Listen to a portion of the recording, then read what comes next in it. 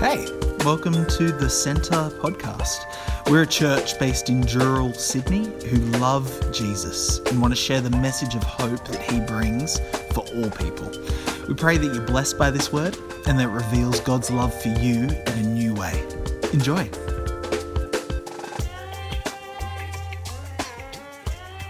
Morning, guys. How's it going today? It's great to be together online. Unfortunately, not in person. It's sort of feels a bit like deja vu, doesn't it, when we're stuck in another lockdown. It can kind of feel a bit like here we are again, and can be even more disheartening sometimes when it feels like maybe this lockdown could be the longest one yet. So what do we do with that? What do we do when we find ourselves in a place again that is unpleasant, where we feel awkward and uncomfortable, and we're not the best versions of ourselves? I know that from my experience being in lockdown, it's a real struggle for my mental health, for my physical health. I know my ice cream consumption over the past fortnight has exponentially increased, but also our spiritual health. It can be really hard to make sure that we're continuing to be intentional about our mind, heart, and spirit. I read a really funny meme this week on Facebook which said, a COVID lockdown can go one of four ways. You can either become a hunk, a chunk, a drunk, or a monk. Make your choice wisely. Well, I think my wife would probably argue that I'm already a hunk, but that's probably more a testament to the fact that love is blind. But it kind of makes this point that COVID is this opportunity. Lockdown is this opportunity for us to decide what we're going to become. So what do we do? Well, if you're anything like me, you've probably been bouncing off the walls, feeling like a caged animal, kind of under house arrest at the moment. And it can be an incredibly lonely time. And I think my last lockdown last year, when we were in it for quite an extended period of time, the thing that I found most difficult was it was a new sensation. You know, I feel like in the past, we know as human beings when we need more food, we become hungry. We know when we need more sleep, we become tired. But when we need more socializing, when we need more community, I don't know for you guys, but for me, it was a really unfamiliar sensation of feeling lonely. I want to call today's sermon Loneliness in Lockdown. And also, you don't need to be alone to feel lonely. I know that even if you can be in a situation right now where you feel claustrophobic and like you're currently living in a tin of anchovies, you can still feel lonely. And there's others who are physically alone, not just socially. And that's a whole other situation. And that can be such a difficult challenge to be journeying through during lockdown. I'm going to give you a challenge right now. I want you to type up in the comments section the name of somebody in our church who you've been missing during this lockdown. I want you to type up the name of people who you miss, who you care for, who you're praying for. And be generous with it. You don't need to stop at one name. Let's continue encouraging each other to build this community. And this is one way that we can do it right now. Just write down a name in the comments section of people who you miss, who you care for, who you're praying for. I'm sure they'll appreciate to see their name come up. You know, I think as these names come up right now in the comments section, it's a reminder that we're not alone. We might feel right now like we're so isolated and locked down. But the reality is, if you're part of the Centre, you're part of a community. You're part of a family of brothers and sisters who care for you. So this love fest doesn't need to stop here. This week, here's a challenge. Why don't you text one person each day who's part of this community just to say, hey, I've been thinking of you. Hey, I've been praying for you. Hey, here's an encouraging Bible verse to just lift your spirits today. Because it's through this lockdown that we can actually build community. It's through this lockdown that we can actually grow. You know, it might feel like for us, this lockdown is somewhat unprecedented. But I want to encourage you that there's people that we can look to in the Bible as models for how to respond to a lockdown. like the Apostle Paul. Well, you might be thinking, hold on, the Apostle Paul wasn't in lockdown, and you're kind of right, but you're kind of wrong. He was a prisoner in Rome. And as he was imprisoned in the Roman Empire, in a cell, what was his response to that situation? He wrote letters. He wrote letters of encouragement to the Ephesians, to the Colossians, to the Philippians, encouraging, exhorting, speaking love and life and truth over them, writing inspirational letters to churches all throughout the known world at that time. That was his decision on how he would respond to that lockdown. And this isn't to shame us. This is to inspire us that right now, where you are at is in the perfect season for God to use you. I want to look at today and show you how God can use you in every season, how you can invite God into every season, how right now is the perfect season for you to grow. Philippians 1:12-14 writes, "Now I want you to know, brothers and sisters, that what has happened to me has actually served to advance the gospel. As a result, it has become clear throughout the whole palace guard and to everyone else that I am in chains of Christ." I love this bit. "And because of my chains, most of the brothers and sisters have become confident in the Lord and dare all the more to proclaim the gospel without fear."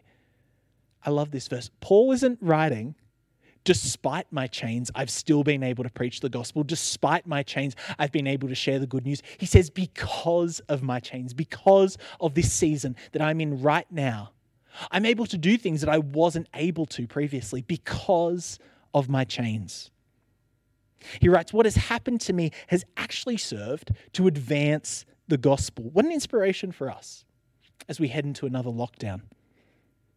That it's not despite this lockdown, but it's because of this lockdown that we can glorify God, that the Holy Spirit might become more powerful in our lives, that we can meaningfully share the good news of Jesus to those who might suddenly be more willing to hear it in a moment of desperation, in a moment of trial, in a moment of anguish, as we as an entire state experience a lockdown. And this is what James is writing about today in verse 13 as well. In James 5:13, he says, "Is anyone among you in trouble? Let them pray. Is anyone happy? Let them sing songs of praise." Let's use this season. Let's use this season right now, not just in the good, not just in the bad, but in every season, finding God. But James doesn't expect us to respond the same each time. He's expecting us to be genuine in the season that we're in. He's saying, is anyone in trouble? Let them pray. Is anyone happy? Let them sing. It's not about being disingenuous. It's about inviting God into the season that we're in, whether it's winter or summer. I have a theory. I have a theory that there's three types of people in the world. There's people who commiserate, people who celebrate, and people who are consistent. Let me explain what that means. The first type of people are those who commiserate. They're happy to commiserate. They're happy to be your friend. They're happy to engage in the times that is the tears, the drama, the gossip, the heartache. If you've got a problem, they'll be there with a cheese board to knot it out. And they struggle to have that same consistent friendship, that same relationship when things are good. These relationships, these people thrive in seasons of trouble. Oscar Wilde famously wrote, "Anybody can sympathize with the sufferings of a friend, but it requires a very fine nature indeed to sympathize with a friend's success." And that's those people. There's some people who really struggle to be there in the good times. But then I'm sure we can all think of somebody else who maybe is really the celebrator, the person who's there for you in the good times, the person who's there for you for your baby shower, your 21st, your wedding, hopefully not in that order, but you get what I'm saying. It's this idea that if confetti's involved, they are there. They are keen to get involved. They will sing songs of praise until the sun comes up. But if there's ice on the road and things start getting a bit sketchy, suddenly they're MIA. They're not picking up the phone. They're bailing on coffee dates. They're fair weather friends. But both are fleeting. Both are inconsistent. What kind of friend are you? I know in my past, I've been guilty of being a celebrator, of maybe not being as consistent in times of commiseration. And I have a bit of a theory that the kind of friend you are with humans is the kind of friend you're going to be with God. If you're going to be a good friend through the commiseration, you're probably going to be in a better place spiritually in times of trial. And if you're a good friend in times of celebration, you're probably going to find it a lot easier to be in relationship with God when things are going well. But guys, we need to be consistent. James is calling for consistency, praying in the trouble, singing in the joy. N.T. Wright says this: if your faith has no verbs, no imperatives, no discipline, no denial, no mercy, and no struggle, then you're probably doing it wrong.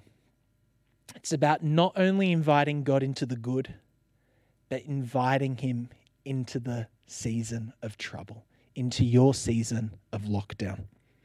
So what does that actually look like? Well, it's hard, right, to not let COVID dictate everything that we're doing. You know, this new strain of COVID even hits a bit closer to home with a bunch of people who are in their 30s being admitted to hospital.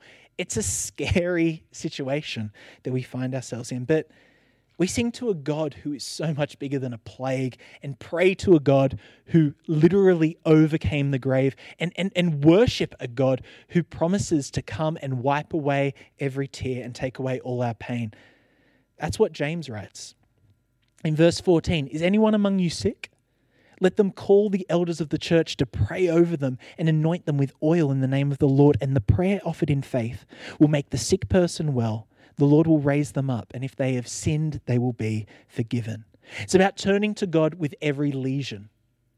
We're turning to God in every season and turning to God in every lesion. In our sickness, in our weakness, in our wound, our God is so much bigger than COVID. He's overcome plagues and flus and viruses and epidemics and every sickness and disease that sin has brought into this world. He has overcome it, and COVID is no different. God's got this. But our response is to be praying, because the prayer offered in faith will make the sick person well. James, the brother of Jesus, promises this. He knows about spiritual healing. He probably would have seen it much more than any of us will in our lifetime. The prayer offered in faith will make the sick person well. And he's not just talking about the physical. He is referring to the physical, but he's also referring to the emotional and the spiritual. He says, if they have sinned, they will be forgiven. That's nothing new here. This is simply reiterating the gospel, the good news that Jesus brought, a holistic healing of not just the physical, but our spiritual wounds. In James 5:16, he writes, therefore confess your sins to each other and pray for each other so that you may be healed. The prayer of a righteous person is powerful and effective. Church, I think that it's an absolute travesty and a tragedy that confession has taken on a connotation of negativity in our culture. Confession isn't punishment and whips and torture. Confession is a bath for the soul. Confession is beautiful. Confession is restorative.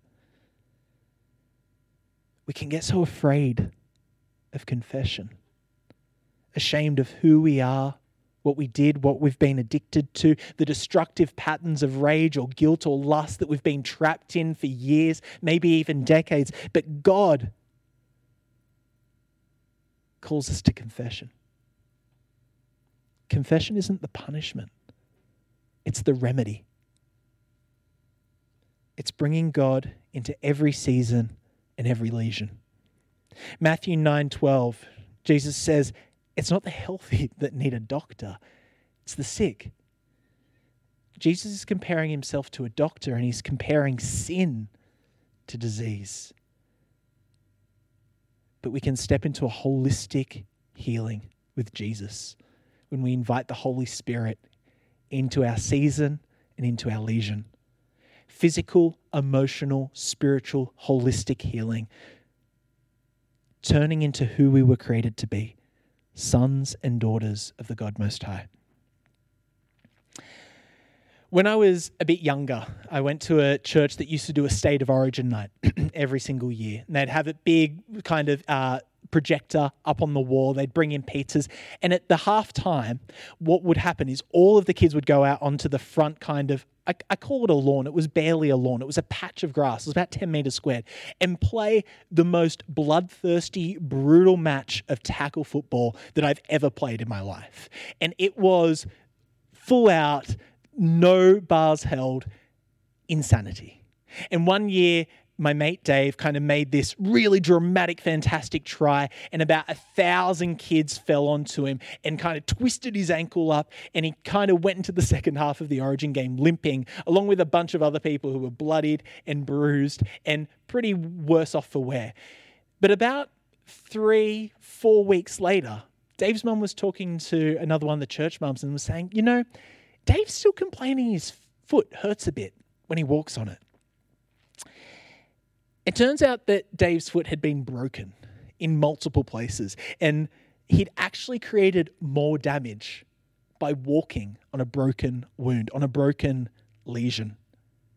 Now, he then needed further invasive surgery to then re-break and heal this wonky foot, because he'd been nursing his wound and hadn't been addressing the lesion. He was trying to live life as normal, but the bones were completely shattered.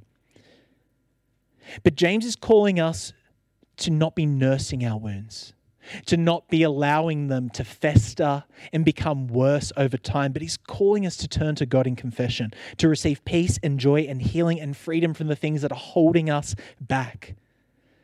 It's so easy for us to wander from the path that God's so clearly laid out for us. But the answer isn't to hide in the bushes like Adam and Eve. It's to come out into the full, restorative, cleansing light of confession. Because it's really hard to walk on the path that God set out for us when we have a broken foot. Let God teach you how to walk again.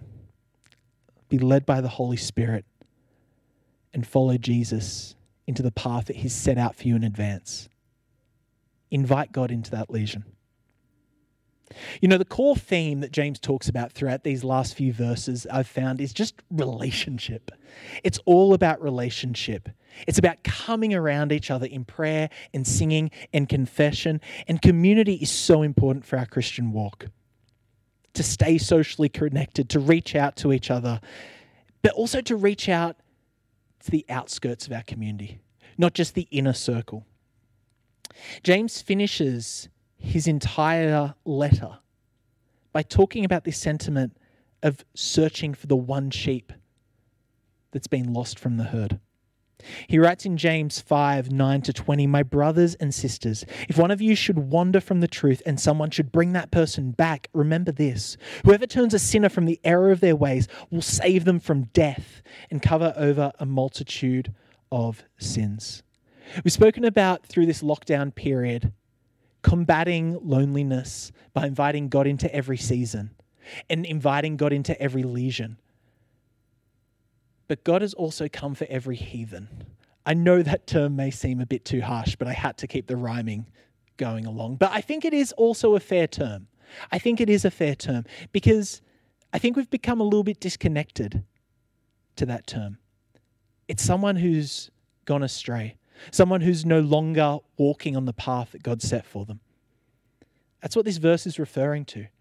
People who've gone astray, people who've completely lost their way, people who have never even discovered what the path set out for them looks like, created by God.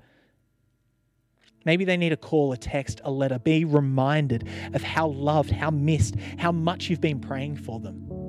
Maybe lockdown is the perfect season to address that lesion in a heathen that God's been putting on your heart. Take a page out of James's letter and be faithfully turning to God in every season, through every lesion, and reaching out to every heathen who's lost or struggling. That's the model that Jesus gave. Consistently faithful, coming to God in every season, healing and restoring holistically every lesion, and leaving the 99 for the one. Chasing the heathen, reaching out to souls that desperately need to taste and see just how good God is. It's what James is calling us to do, church. Wisdom written 2,000 years ago that is still so poignant for today. Let us pray. Holy Spirit, we thank you. We thank you for the wisdom that comes from this book of James. We thank you for the way that you have been changing our hearts, changing our minds, forming our spirits over this series. Lord, would you just convict us this week to reach out to each other, to support each other, Jesus, just to show love, to show care. Lord, to open up those wounds that have been festering for way too long.